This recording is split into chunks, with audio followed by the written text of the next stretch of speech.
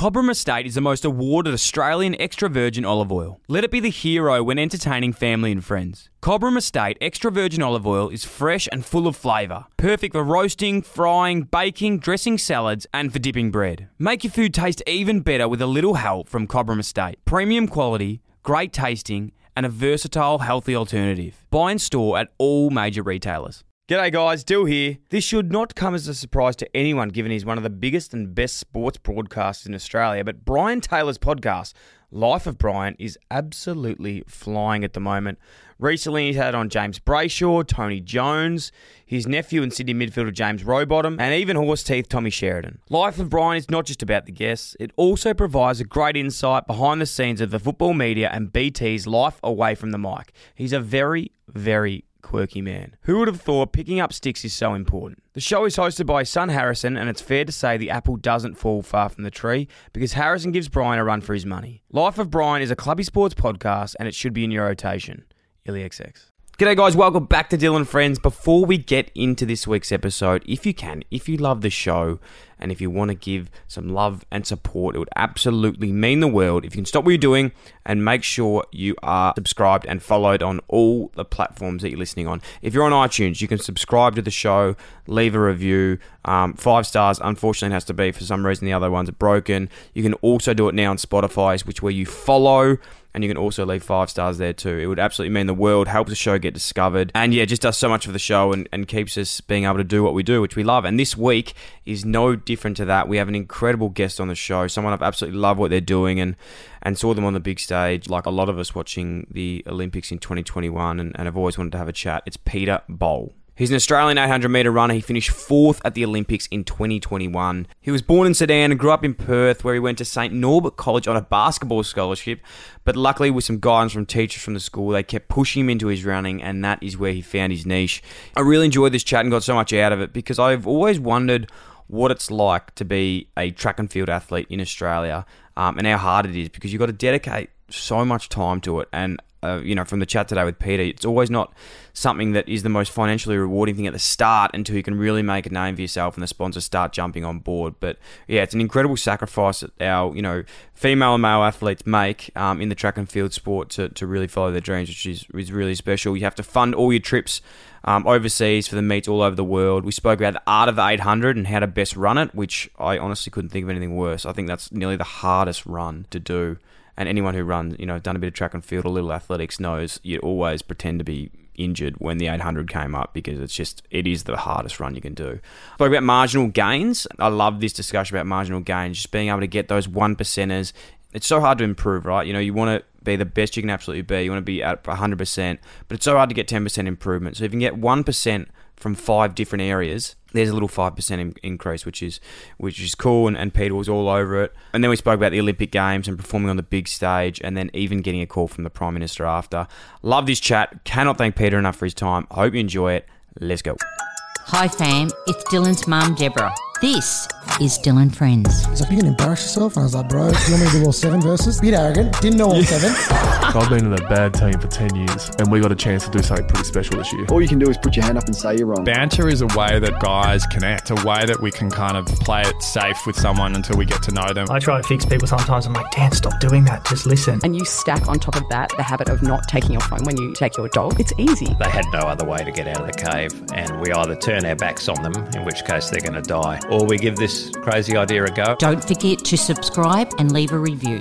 Peter, what's happening? What's going on? How are you, bro? Yeah, good. How you doing? Good. Thanks so much for coming in, bro. It's been a while. Yeah, I think we've been trying to sort this out since the end of last year. How hard out of 10, like out of everyone when you were at the Olympic Games, you've done us proud. How hard was I jumping on the bandwagon out of 10? Like compared to everyone else, was I the standout or was it? You took the number one. Oh really? Spot for real. I was the worst. Yeah. Okay. Yeah. No, I loved it. I've Okay. always wanted to come on the show. Good. So. Good. But I was like, why didn't you want to have me before the Olympics? Well, I did. But I'm a big fan of athletics. So I keep up with the calendar a lot, and I've been watching. I was watching prior. Been on the bandwagon from the start, but I was like, I'm just going to let him do his thing. I knew it would come to fruition. So blessed to have you in, bro. Thanks so much. Exciting times. I thought you were living in Perth. We've been back and forth because you've been all over the joint. Yeah. And then I find out you live like 20 metres from here. Yeah, I think that's probably number one. We need to kind of clear that up. Yeah. I actually do live in Melbourne. I've been living in Melbourne for like 6 years. Yeah.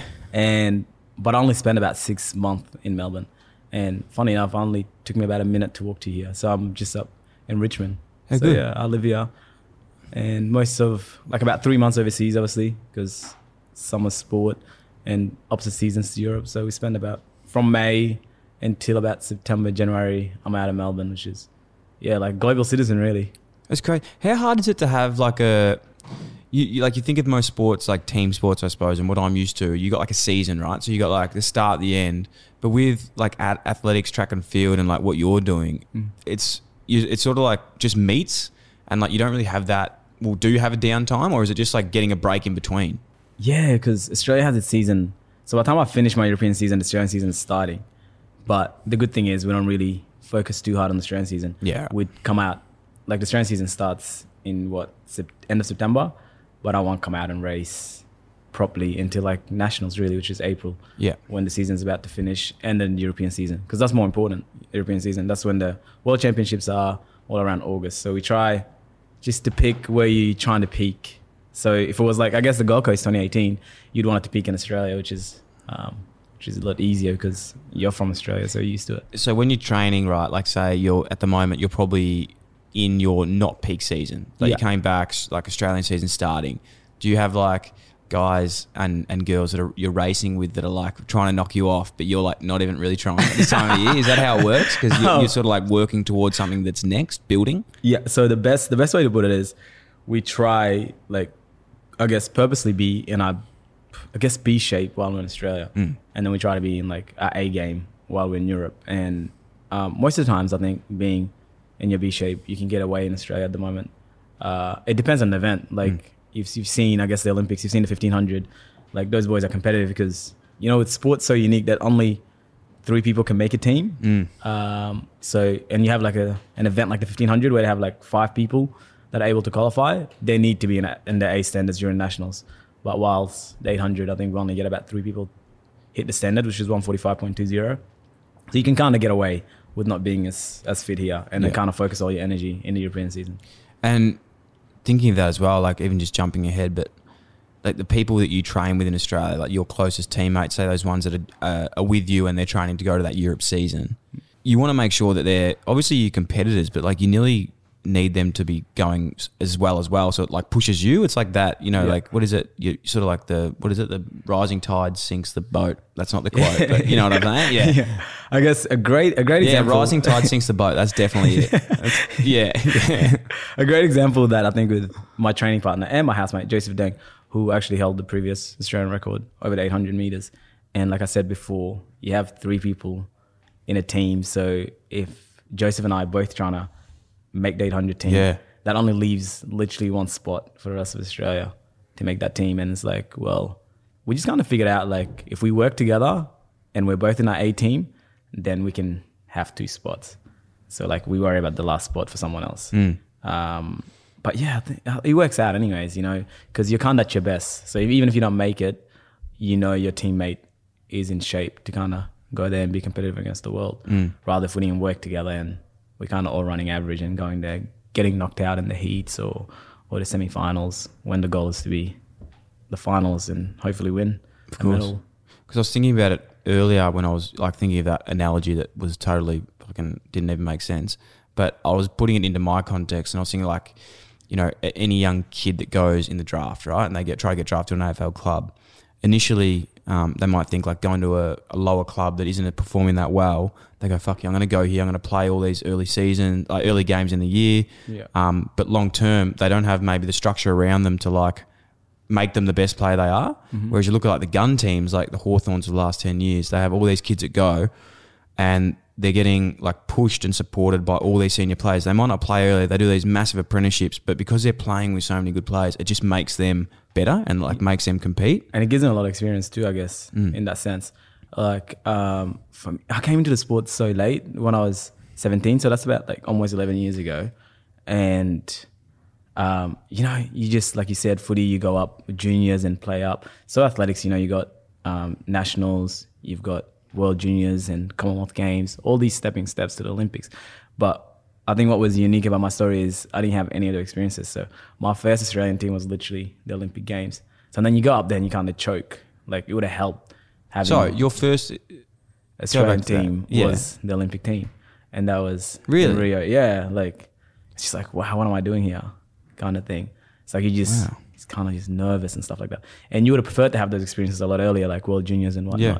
But I started pretty late. But at the same time, it's not a bad place to start. Take us back to your childhood, when you got to Australia, how you got into athletics. I know you were playing a bit of basketball, you had a scholarship, you transitioned into athletics. That might sort of set up a story into how you were a late bloomer into the sport. Yeah, that's a good one. So I was. Thank you. I was born in Sudan. My parents both Sudanese. My mum is from the north side. My dad's from the south side.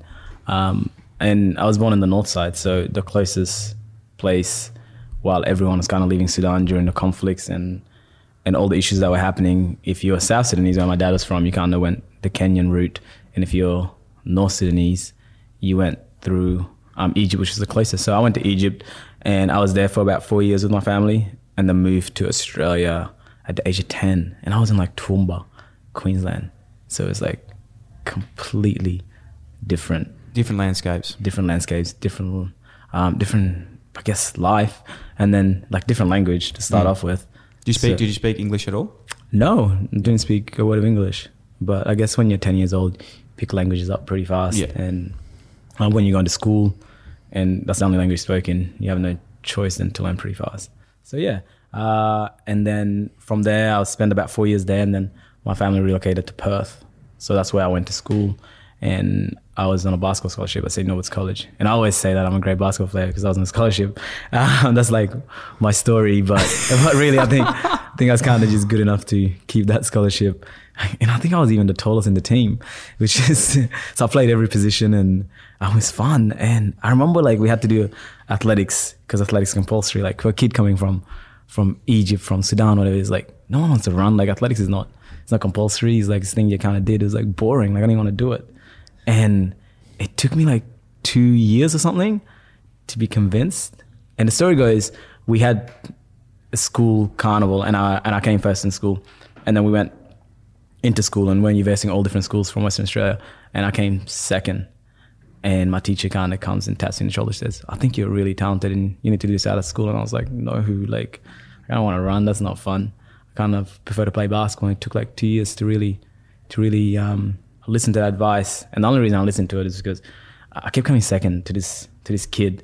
He just keeps beating me. I don't know what school he went to. And I kind of went and knocked on her door and I said, like, why does this kid keep beating me? And she kind of whispered, she's like, like he does something called training. I'm like, no ways. Like, yeah, sign me up. And from there on, like, I never looked back. How good. Do you know where he is now? I have no idea actually. You ruined it. You ruined it for him. You crushed his dream. Now you're at the Olympics. Yeah, that's sad. Okay. Let's go back quickly just to when you're saying you came to Australia, because there was, when we were doing the research for the show, there was like a false article that came out about you and your family that was like you cleared it up eventually, but it was sort of maybe creating a narrative that wasn't there. And you've always been really strong on being truthful with your pathway here and how it all transpired. Can you tell us about that? Yeah, I guess that's important what you just said. I think I wasn't irritated that the story was like from refugee camp to the Olympics. It was more like the assumptions, like for you to find out where I'm from or like we're having this conversation, it's just as easy as having that conversation. Yeah. Like if someone, like all these stories were like leading to the same thing, and it's like how hard is it to just sit down and say or pick up a phone and like say, where do you come from? Like you could just clear that up. So no one kind of bothered to clear that up. And I think it's the assumption that kind of was like, nah, I think it's more powerful if we tell a story in our own way. So it's a good platform to clear that up. But no, I never lived in a refugee camp. It's not part of my story. So it's the fact that it wasn't true. But I did come to Australia as a refugee, but just never lived in a refugee camp. But it also doesn't mean like there wasn't, I think there was that story that they're trying to sell, like the struggle, like doesn't mean there wasn't struggle out there at the same time. Like of course there was struggle because we had to leave where we lived to go to a different country and try to come to Australia. It's just, it wasn't the way it was told.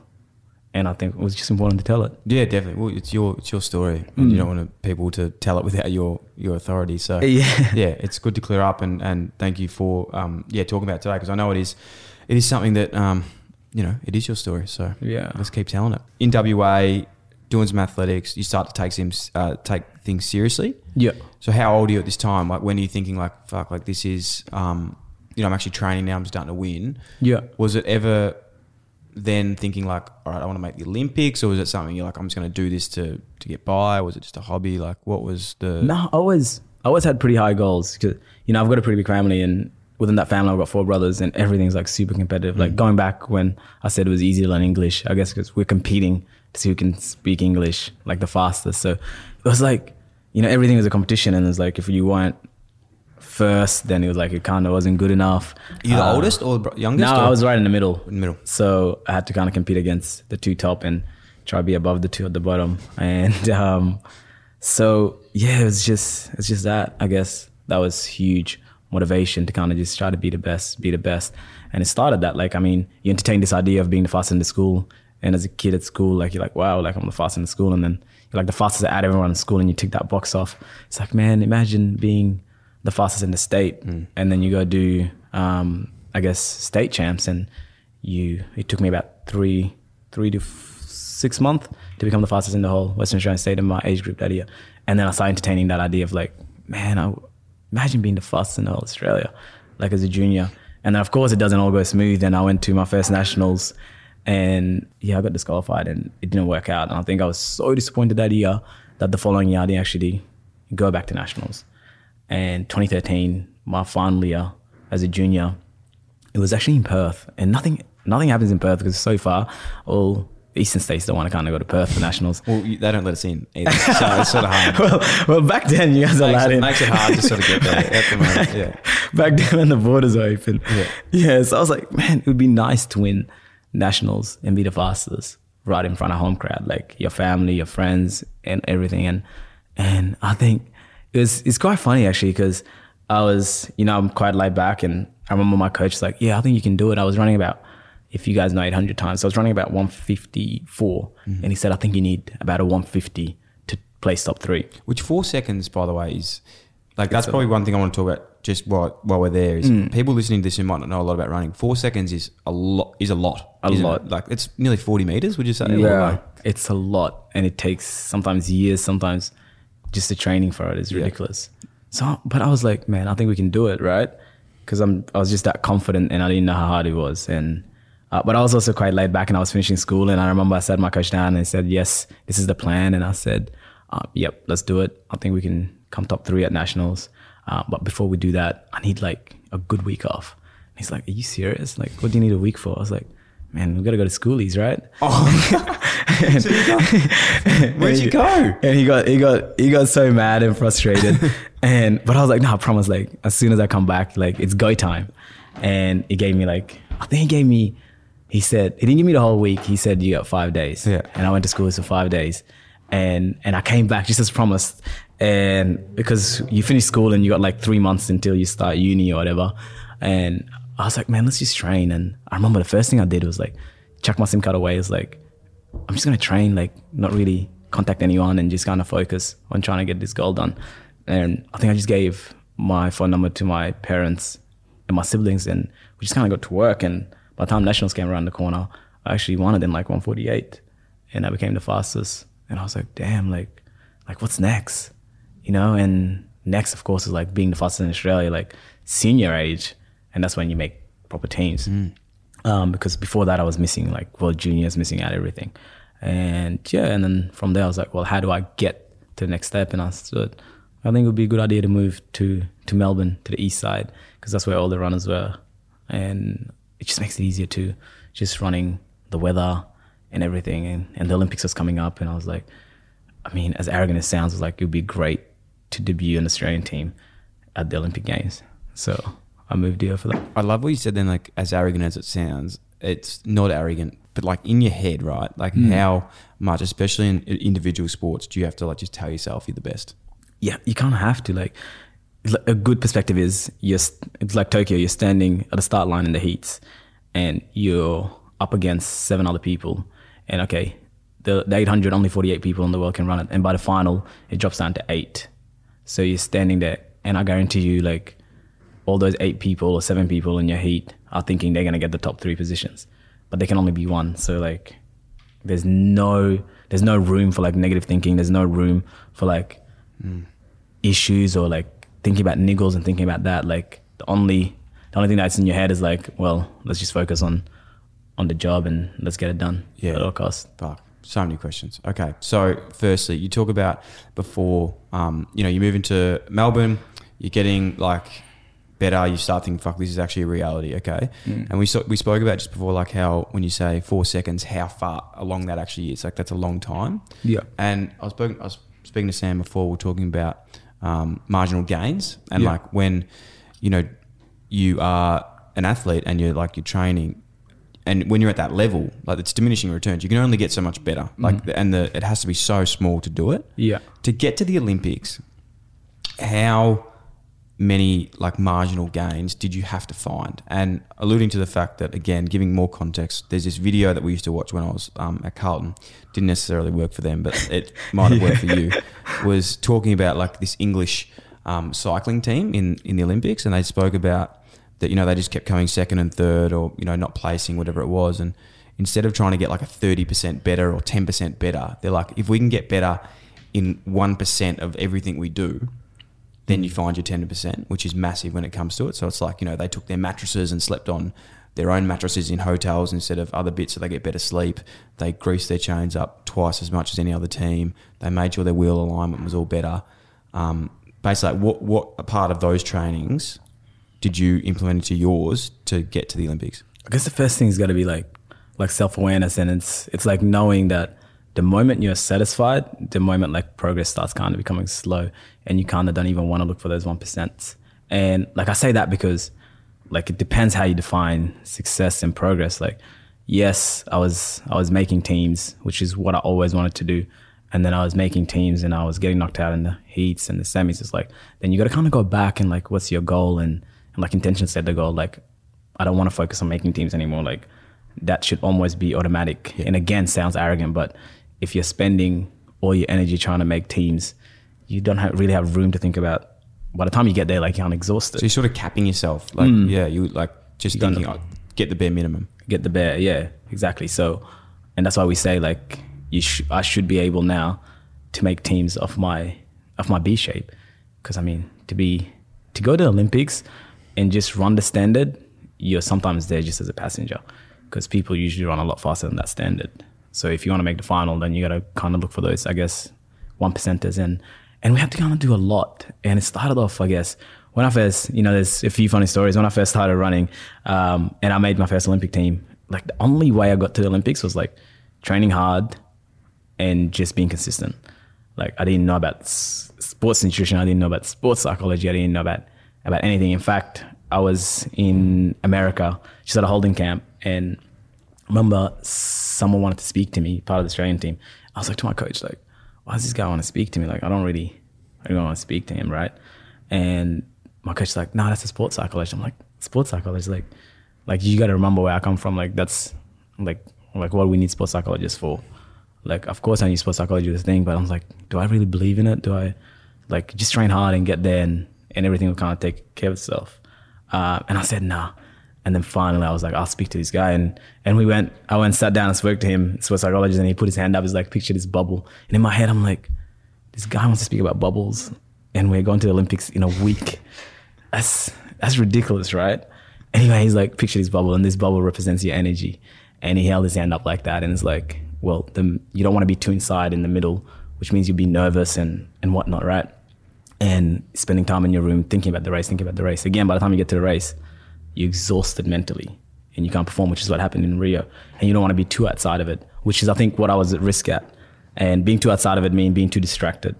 And like the Olympic Games, like you're kind of an adult, you make your own choices and you get excited about a lot of things. I think one of the first stories I remember is I chucked my bag up and I was playing table tennis for like ages. I don't even know why. And just because it was there, and I looked up and like I could see like Klay Thompson standing right there. And I was like, damn, like basketball still to this day is my favorite sport. I was like, damn, that's Klay Thompson. And little did I know, I didn't even know who I was running against. I didn't know the runners yet. And also there's that, I don't tend to get too excited about food, but at the Olympic Games, like food's free. Oh, the buffet. The buffet. I used to call that the stuffet. The vending machines. Yeah. Like there's McDonald's for free. Really? Yeah, like I got 3 haircuts and my hair's not that long. Like, I mean, everything's just free, and then you get out of this bubble and like, man, that guy was like, he's speaking facts. Yeah. So yeah, you get out, then you realize all of that stuff, and then I guess going back to that small 1% is getting in the right head game, because in perspective, I'd rather be in the right mindset over being too fit, because you can be like extremely fit and still underperform. But if you can't then the right mindset, you like there's muscle memory. You know, sometimes you get injured and some people come back and they're like, whoa, like how did I do that? Like muscle memory, right? But if you're in the right mindset and you're thinking positively, like sometimes things can happen. But I guess the ultimate goal is to kind of align them both, like physically and mentally, like be in shape. And it requires a lot of training. So again, going back to 1%, it requires like doing a little bit extra. So it's not just about going to the gym and doing the gym work. It's about going to the gym and doing it with intent. Like, what am I getting out of it? Why am I here for? And like, what's the purpose of it? And then you start believing all these things. And once you start believing things, like all these beautiful things kind of happen. Another one was like, I guess we started doing Pilates in 2020, and that helped a lot. Pool running, for example, you know, because you can train as much as you want in the pool. You can't run forever because, you know, you might start getting injured, stress fractures and loading. But like in the pool and cross training, you can kind of load up in your body as well. So those are those small 1% as well. And another one is experience. You have to get the experience. Like you got to go race against the best in the world to kind of know what's going to be like. Yeah, and I suppose what you're saying before about going to Rio, not getting out what you wanted to, made you then learn all those things the next time you went there. When you said about the Olympics just before, and you said you'd rather be, you know, better prepared mentally than, you know, than more important than the physical aspect. Yeah. How important is that more in like your style of race too? So like the 800. It's not like a 100-meter sprint, right? There's not a lot of tactics in a 100-meter sprint. It's a, you know, you get out there and you go. Yeah. But with the 800, I'm assuming in your style of races, like with the leader, you know, you can either go out and, you know, really test the field, or you can sit back and then there's a sprint at the end. Yeah. So like the mental side of that run is probably more than any other run, like in the Olympics. Would that be fair to say? Or yeah, although sometimes I think that's why the 100s probably get the most respect, because you're out there literally running for 9 to 10 seconds. Like I couldn't imagine like at the start line, like there is no room for error, like absolutely none. So that's why I guess it's so respected. Although you got to kind of go hard, you still see them like running so relaxed. So I guess there's a little bit of that tactical part of it. But in the 800, there's room for error, but also when you're at the top, there's really no room for error. And I always say the best races I've ever had is a race that I did not think about anything. You're just in the present. Like there's a move that you have to make. You didn't think about making it, because the moments I thought about making that move, it's like cut in or like go in front of this guy, someone's already done it. And it happened to me once in Paris, and I'm like sitting. I was like, nah, I need to go. And by the time I tried to go, someone's already cut you off. You got to just be automatic. Like so your body's got to be automatic. It'd be sort of hard, like, do you go into a race with a plan then, or do you run and you see what the field's doing and then you make decisions? I go every race with a plan, but not to depend on it. Yeah. Because your plan could be off the mark from the first 100 meters, especially the crossover. So if your plan is to kind of be top 3 and someone, like everyone's going out too hard, then you don't want to race just for 200. You burn yourself out. So you got to actually have that race plan, but also just learn to race in the moment at the same time. Talk us through like in an 800, because like we'll get to like your heats and stuff and the final of the Olympics shortly, but ideally with an 800, like a lot of us and me included would have no idea what's ideal for that. Is it drawing lane 1? Is it leading the race? Is it sitting like third and trying to win? I know you're saying there's different techniques, but ideally for you personally, what would be like the dream situation in an 800? I actually think the best position is probably being second to fourth, because then you're not the front, but you're there with the kick. Because again, you're versing the best in the world. You don't want to give them too much of a head start. Like there's no chance you're going to catch them. It's just hard. So for me, ideally, and you saw in the heats and the semis, I was sitting top 3, both of them. I guess through the whole Olympics, because I was just like, man, when it's time to go in that 100, I want to be there. But you have, I guess other people have different styles. You have some Europeans that sit all the way at the back. But if you're going to sit at the back and the race is fast, it helps. But if the race is slow, then it's pretty hard because everyone has that kick at the end and no one's kind of burnt out the energy at the start. So really for me, I think being like dead in the middle, top 3, I like that. But also I'm not trying to expose myself for nationals coming up for all these listeners, right? Yeah. We're joking. No, that's why you kind of got to change it up. You can't be too predictable. Like, like you got to know your opponents too. Like at the Olympics, you knew who the front runners were. If you had them in your head, you're like, yep, that's going to be a fast race. Yeah. It's like, we might spend a lot of energy, but it gives you a chance to be the fastest loser. Talk us through the Olympic campaign. So obviously COVID threw things into the works. Like I can imagine when that was about to kick off, there was debate whether it goes ahead and whatnot. This is before it got delayed. So how did that happen with your training then? Because I imagine so many athletes would have been, like peaking at that stage, and then it gets delayed and you go, fuck, like what are we doing? And gets delayed back. Was that the case, or do you think maybe in a way it actually served you better having it delayed back? It definitely served me better because I didn't anticipate like how hard you need to work to be the top of the world. And like I would have definitely been in Tokyo probably 2020, but not in the final. Like, I ran 144 like once, whatever, in 2020. In 2021, I ran it a bunch of times. You need to be able to run a bunch of times, not just once. And in 2020, I would have been there, but it would have been a completely different story. So it definitely served me better.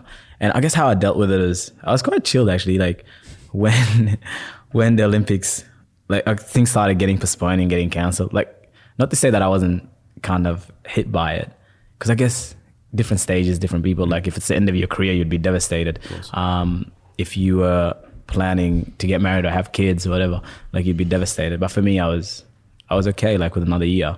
And in fact, I thought I needed it, but I was quite chilled. Like the moment I found out the Olympics was postponed, I woke up, I think in the morning, I don't know, he sent me the message or I saw it. I booked a flight to Perth and I went back to sleep, woke up, caught that flight and spent the rest of the time at home with family. So that was pretty cool because like in a normal year, I wouldn't have been able to spend that much time in Perth with family. So I just went straight back home and kind of, I think we took about a week off just to think about it. And then I think my coach said, like, you guys still want to go to Europe? My coach, Justin, and agent James said, you can still go to Europe and compete. And we said, yeah, because then you needed something. It's like, okay, motivation's back again. Like we're training for the European season. Take us back to the prep then, okay, of the Olympics. How are you feeling? Obviously we know the result, but like going into that and bring out, okay, pretend like no one's listening to this. I want to hear that like arrogant self in your head. Talk me through, like, were you going in going, I can fucking win this? Or were you going in going, all right, it's going to be cool, let's see what happens? Like what was really going through your head? Like you said, your prep was better because you had that extra time. You're going in, you make the final, you come forth, you're leading the race, as you said. How were you tracking going into it? I think what's important is the moment I was leaving Australia and preparing for the games while still in Australia, I said, I am not going to the Olympic Games to be a passenger. I've been there as a passenger the previous year, which is okay because I was getting experience in the World Championships like that. I was like, if I'm only running 145 or struggling to run the standards, I actually don't want to go. Like, it's deeper than that now. Like, I don't just want to go there for the experience and whatnot. I've had those. I want to actually go there, be competitive. So it's that arrogance at the start, like, nah, like I'm not going. Even if you make a team, like, I want to make a team and make sure I'm competitive enough to be the best in the world. And there was a video I did in the Gold Coast and before the games, and I said, I believe I'm going to make the final. Like, I wasn't going there just hoping I'm going to make the final. I actually believed I was going to make it. And to believe you're going to make the final out of the 48 people in the world, where I guess I was ranked like 20-something in the world, it's a pretty big call for a lot of people, but you got to know in yourself that's what you believe. And I believed it because I was just training. I was training like that. I remember I finished one session and I was thinking to myself, there is no way there's more than 10 people faster than me in this world, like race-wise.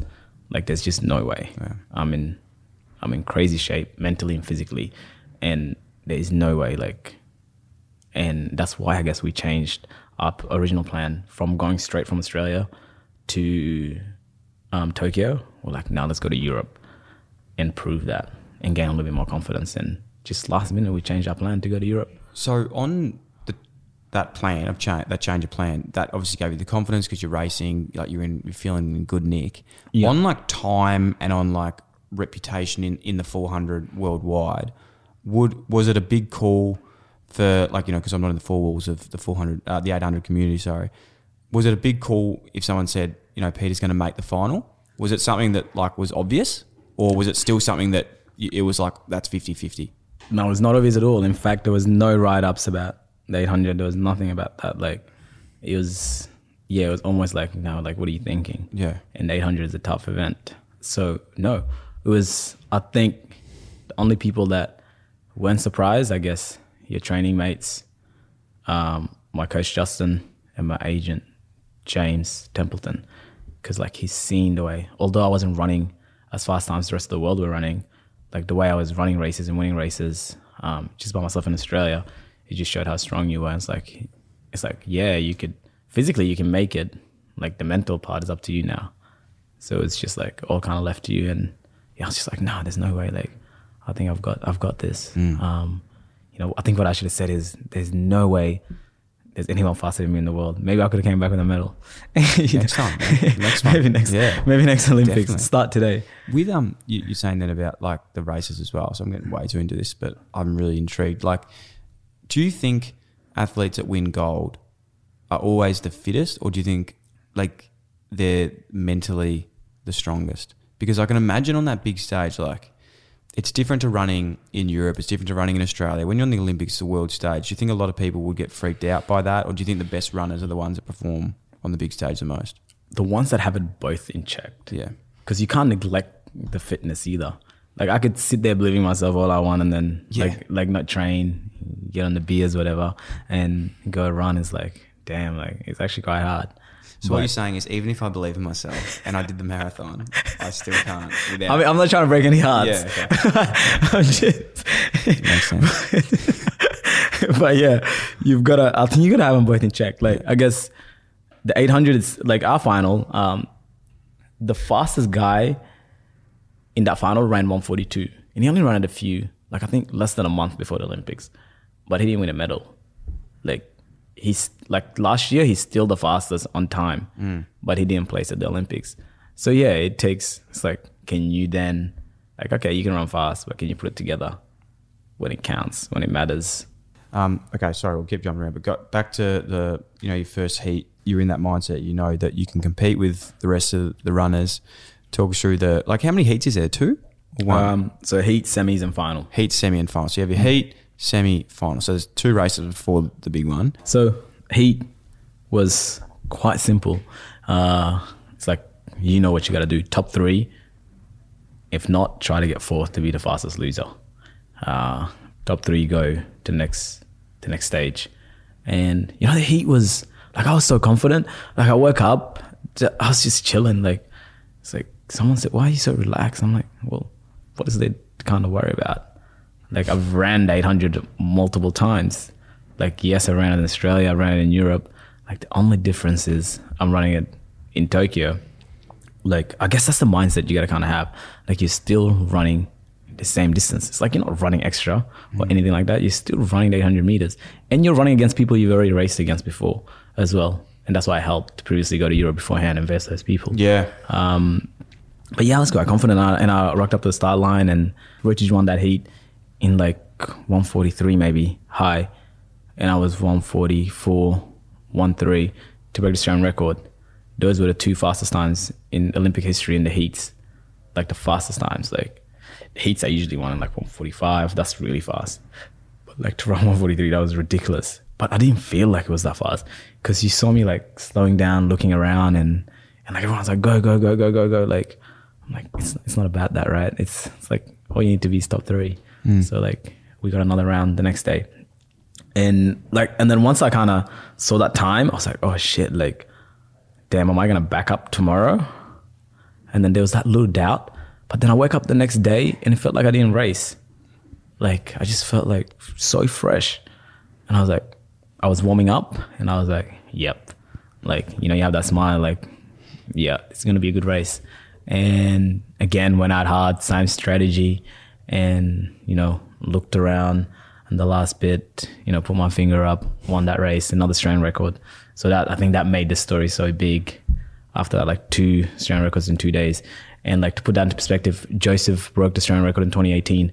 And before that, I think it was 50 years. Yeah. 50 years to break the Australian record. Like it's something big.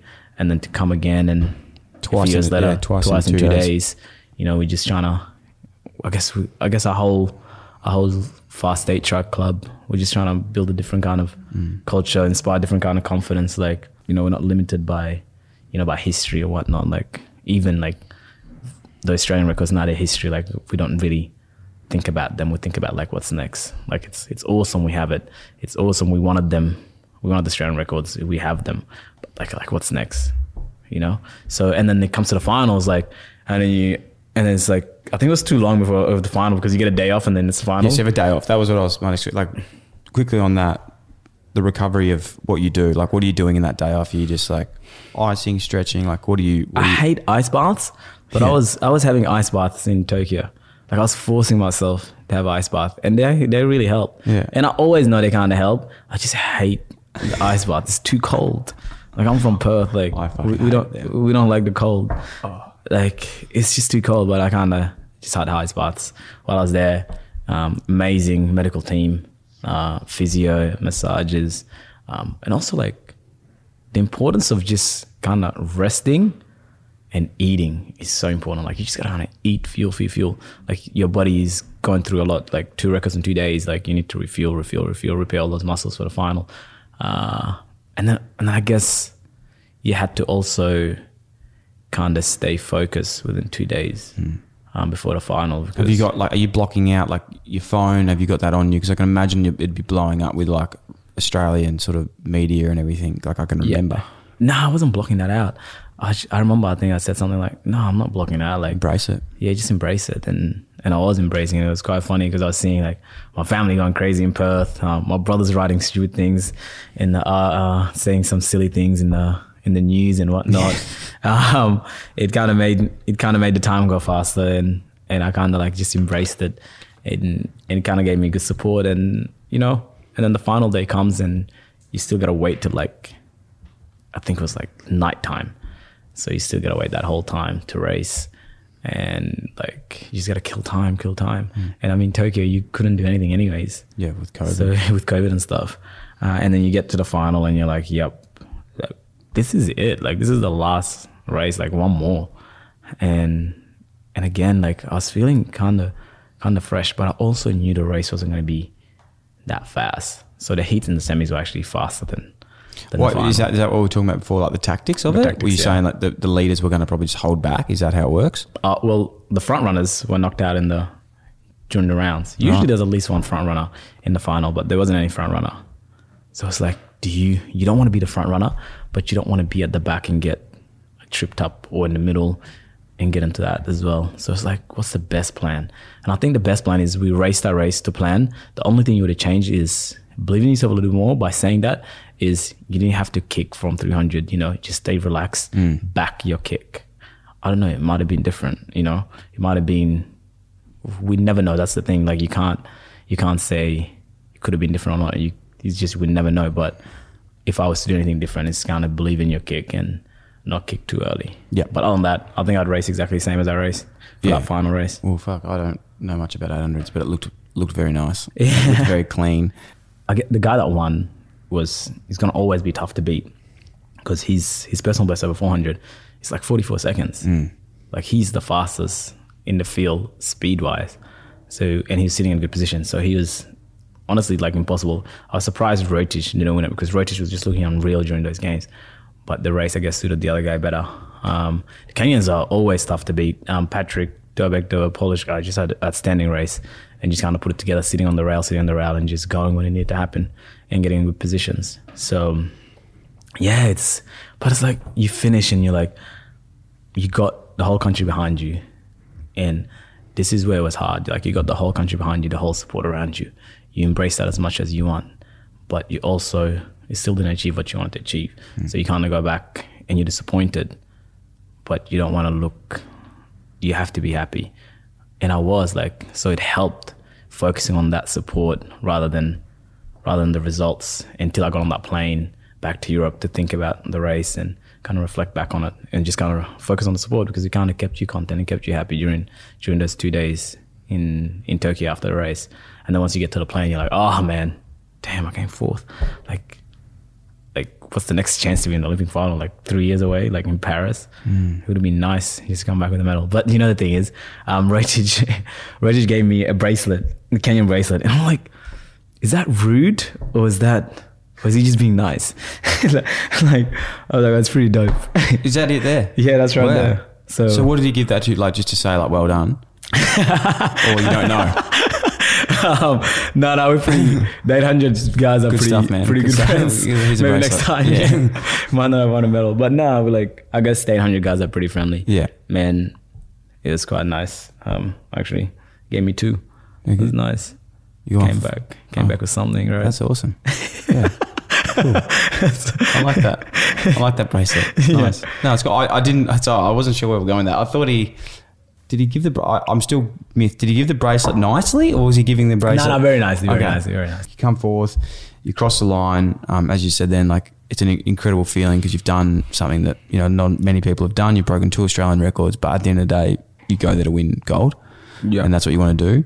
Don't you feel now that like with Rio, it didn't go the way you wanted, Tokyo, you take that massive step. It could put you in a good spot, like mentally and just with the confidence knowing for any other race now you can compete with the best. Yeah, and also like the support, like that much support is really hard to kind of just keep focusing on like coming forth and not meddling, because like you can never change that, right? But at least the support is always there. Yeah. Well, we were talking just before you came on. That was I think the 4th viewed event in Australian history. Yeah, which is incredible because it only went for 144. 3.4 million Australian viewers. Yeah, it's incredible. Yeah. Like to think that many people were like, I guess you capture everyone's interest. Like, yeah. But I think what really got everyone watching is, of course, like, the Olympics have always happened, and I guess 1 was like 53 years ago, like was the last Australian in the final. 2 was like this incredible story that was developing over the heats, the semis. 3 was like, this dude's broken 2 records in 2 days. He's like, can he actually win gold in the final? So it was awesome. And I guess my family, shout out to them back home, just being there, like they're like partying like I won every single heat, like they're just kind of dancing and all that stuff and like embracing it, and everyone kind of fell in love with that. And then I was sitting there like, I'm like, that's the power of like I guess culture. Like like for me, like seeing that, I was like, yeah, that's normal. Like my family has any reason to celebrate like that. Like nephew's birthday, like they're going crazy like that. That's just in our culture. That's how we celebrate each other. It was great for us in Australia to see it and to see that's how we kind of do things, and it's awesome. Well, that's probably the impact that you have, like without even knowing, and considering now asking you, like how big was the impact off the track? So even in terms of like your community, like the Sudanese community, like did you find that was something that you didn't even realize how big that would be? Like did you understand the impact you were having in that space? It was massive. I didn't understand at the start. Like I think we were speaking before about even like small things such as like following on the social media and stuff like that. Like I went there with like 8,000 to 7,000 followers, and then you see like it's just raising. And as they're raising, what you guys don't see is Inbox is raising at the same time. And it went from like, like I was in there. And it goes from like 7,000 to like 46, whatever it was. Yeah. By the final, it's like, whoa, like that's a lot of support. Yeah. And there's all these people that don't even have social media, like, every single platform was just 3+ million. Yeah. They know you. Yeah. Every platform was like love. Like you go on your phone, there's a bunch of messages, whether it's Messenger, WhatsApp, whatever platform, LinkedIn, like you got a bunch of messages there. Yeah. Just linking in for business. Yeah. And that, and then you go onto, I get Facebook, there's a bunch of messages there. And then you go Instagram, there's just a bunch of messages there. And you're like, damn, like the impact that you can have within like 144 seconds is insane. Yeah. Like it just helps. You got to conduct yourself just as well on as you do off the track as well, which is really important. What was the biggest surprise after that? Like you said, then, you know, the Instagram blew up, all the socials blew up. Did anything, like, was there anyone that reached out that you were just like, fuck, this is unbelievable? Yeah, I was going, I had a press conference for the AOC, and then I kind of broke my way through to the basketball, watch basketball, which is the Boomers versing the US. And I always wanted to watch the US, and I always wanted to watch like Patty Mills and the Australians play. So I was like, that's the perfect game. Like, I was like, yeah, I'll come to the press conference, but like, anyway, we can get to the game too. And they're like, yeah, sure. And on the way to the game, one of the OC members said, Pete, we got this strange request for you. It's like, what do you mean by strange? Like, everything's been strange for the last 48 hours, you know? How strange can it be? And she's like, well, the Prime Minister wants to speak to you. I'm like, the Prime Minister wants to speak to you. It's like, first thought is like, you know, like, are you even allowed to say no? Like, at that stage, like, is that a request, or is that like, he had to do it. Like, and of course I wanted to speak to him. And so I was, of course, like, give him my number, and he actually didn't call that day. And the next day I flew over to Europe, and I was sleeping because of the time zone. And I think my phone was ringing, and I think it was like maybe 6 a.m. And I look at it. Of course, no one has the Prime Minister's number. I'm like, who's calling me? Like, I just hung up. And I wake up a few minutes later, and there's a voicemail, and it's like Scott Morrison like leaving me a voicemail. I was like, oh damn, like that's crazy. Like, how arrogant can you be? What did he say? Something like we are proud, and like it was just all positive things, and like the way you conducted yourself and lifted the spirit of Australia. Like, it was really positive words, and like I called him back. I was like I was thinking like, Prime Minister wouldn't like have a number and just call with it. So I called him back, and funny enough, he picked up. It's like his number. So like, biggest flex, like I have his number on my phone. Can we call him now? No, Come on. I'm call him now. Call him I now. can't play the voicemail though. Play the voicemail. You want to play it right now? Can you play it? Yeah. Yeah, that'd be awesome. That'd be great. G'day, Peter. It's Scott Morrison calling. It's ringing to thank you for everything you've done in Tokyo. Not just your achievements on the track, but the way you've gone about it. It's meant a great deal to a lot of people at a very difficult time. And I loved what you had to say after the race about what's ahead. I think that's true for the whole country. So thanks for lifting us up, mate. And I look forward to your safe journey back home. And I look forward to meeting you. I really love to do that. Take care. All the best.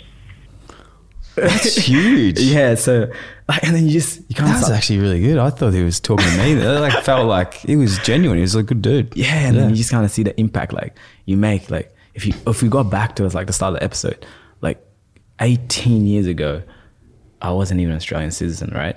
And then like 18 years on, you've made 2 world champs, 2 Olympic Games, and the Prime Minister's calling you. Like, that's unreal. Like, it's a story like you kind of want to write, which is crazy, especially. And it was more impactful, like, and that's why I guess at the end of the race, when they said like it's huge for the Sudanese community, of course it was massive for migrants in the Sudanese community and stuff like that, because it's just important.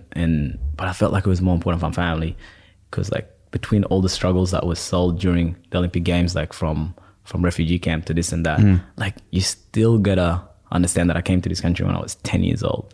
Like, you give good credit to your parents for bringing you here at such a young age, and like at a young age you don't really know much struggle. Like, they've experienced most of the struggle, so it just means so much for them to see like their son do so well and someone do so well. Like, it's like, man, we're so glad we came and found a bit of life here, right? So it was like that kind of that powerful. So that's why like a family was kind of going crazy, and it was just bigger than the gold medal. Like the gold medal, I don't know what the gold medal would have done. Like, you know, it would have been crazy, but like just having that is crazy, because now you got the Prime Minister, and you know, another person like shout out to Bill Shorten. He's been in our team for like a while before the Olympics, before anything. You know, like when we first moved to Melbourne, and it's always been super helpful. Or when we couldn't get overseas to compete and we needed to get over there, he helped with that stuff, because there was restrictions on Australians in and out, but he's always kind of helped with that. So like, there's always been great people, and yeah, it's just been so many messages, you know, Nick Nat, you know, I'm a massive West Coast fan, so reaching out after that, and just a bunch of great people reaching out after the race. as well. It's crazy, bro. And just on your family, I cannot imagine how proud they are of you, because you have done not just them proud, but the whole country proud. We're so excited to see what's next. The part I really liked about what ScoMo said was, in that time, you know, when you did do this, and yes, it's like, it's a race, it's the Olympics, it's incredible, you've done something massive, but you realise what you've been saying, how much bigger that was for everyone. Like, even we're all struggling, locked inside a home, and people are watching you without even knowing you, and you've just changed their whole week or month by just doing that. And I think that's the impact that you do understand, but you don't, because before I even knew you, you know, you put a smile on my face, which is crazy. And it's crazy. Unreal. But then it goes like back to that opportunity, like back then, like when a teacher just approaches this kid and says like, I think you're a pretty good runner. Like it's like it wouldn't have started then.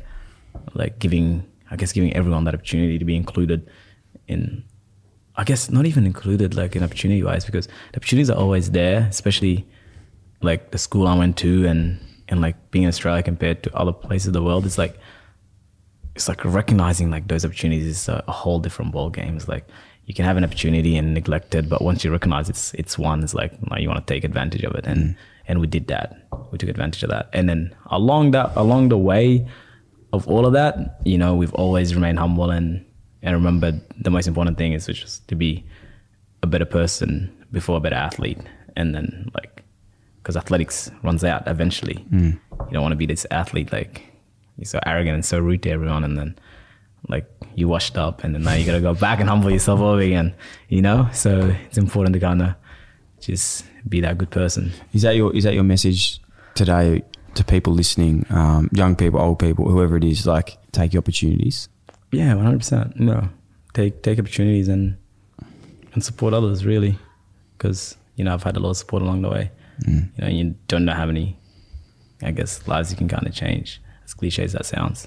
Definitely, it's a butterfly effect. Closing doors. It's if you didn't take the opportunity, yes, you could be playing NBA right now, but yeah, you could be playing for the Perth Wildcats. They do some good things, but instead you're running the Olympics. What's next for you, bro? Obviously you're not slowing down. Like you're 27. Scary, man. You've got a lot of life ahead, like in the athletic world. What's like the goals with it all? What's your plans like with in the athletics in the track and field space? And then I suppose it would be cool to know as well, something I'm always interested in, is what's goals away from the track? I guess this year, although the Olympics last year, it's pretty big. You got the World Championships in July, and then you've got the Commonwealth Games in August. So it's a massive year, like World Championships wise, and then the Commonwealth. But you also have still, you know, I'm racing on Saturday in Adelaide, and then you still have to get through that Nationals year in April. So we've got a pretty big calendar on us. And of course, another one is with the success of the Olympics and all that stuff. There's all these new opportunities, you know, commercially and stuff like that, which I have amazing team behind me. You know, I've got my agent, James Dumbleton, and then I've got a new commercial as well, Management Fordham, which manage all that stuff. So we're pretty...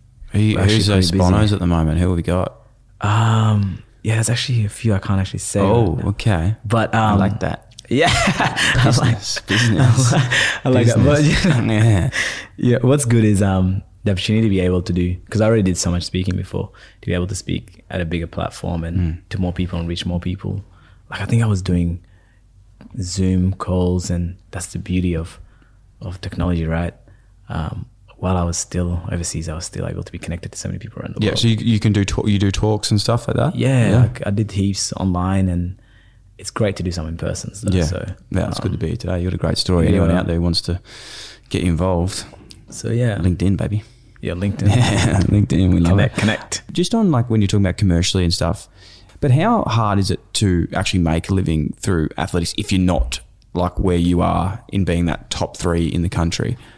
It's actually really hard, like super hard, I think. Yeah. Especially if you're out here in Australia, because, well, one, like sponsorship is really hard. It's hard to get. So you're with Adidas? Yeah, I'm with Adidas. Yeah. So like Joseph and I were quite lucky, and we have a good agent to be able to get Adidas a few years ago.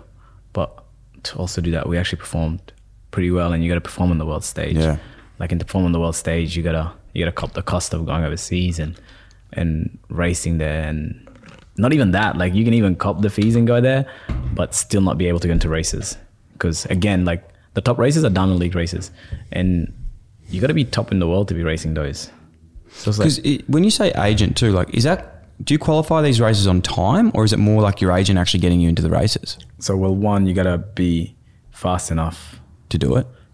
Yeah. Two, you got to have a good agent, good relationship. When you say good agent, so where does the agent come in? So if you're getting the time though, shouldn't you just be in the race, or does it not work? No, like because that? there's heaps of people getting those times too.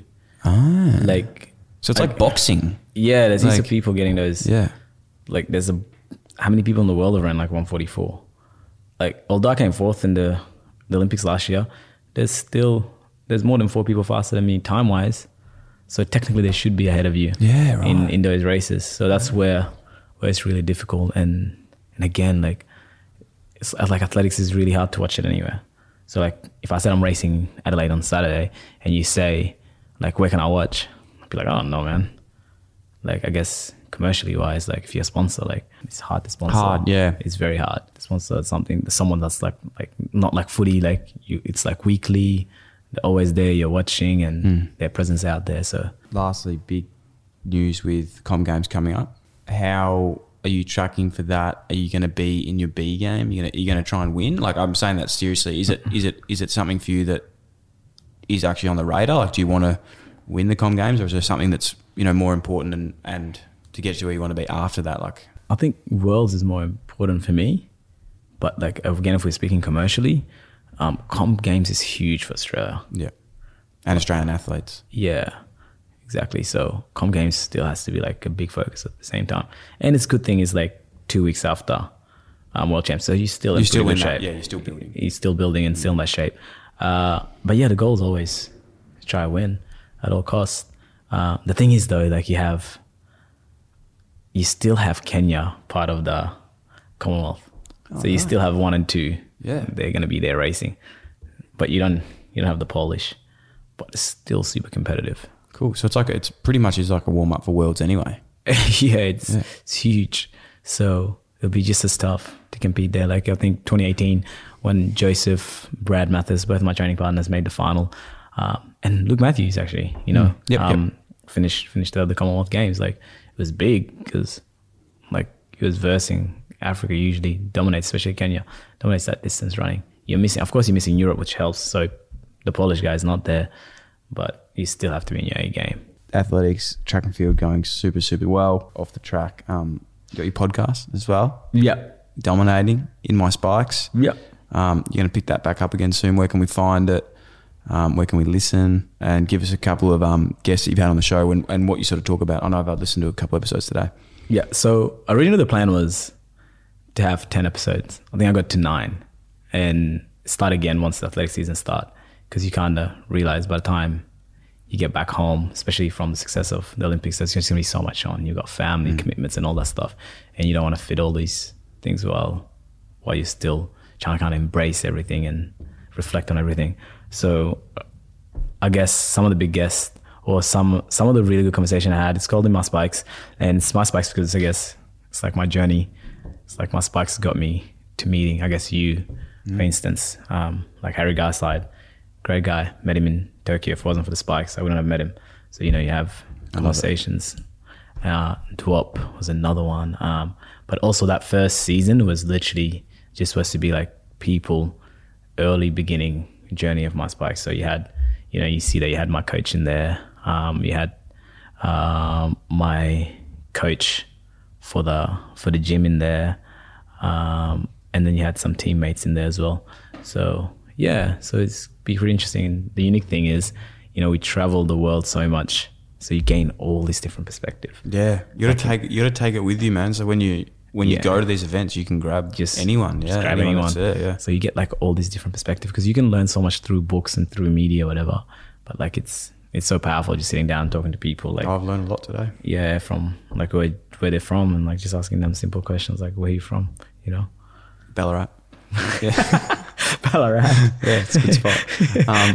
That's awesome, man. In all seriousness, check that out. In My Spikes, Spotify, iTunes, everything. We have a link in the bio as well, so everyone can check it out. But Pete, thanks so much, bro. It's been an honour to have you in the studio. Thank you for everything. You've done us extremely proud, but I know you're going to do some cooler things on the track, but I think you're going to do some even cooler things off it.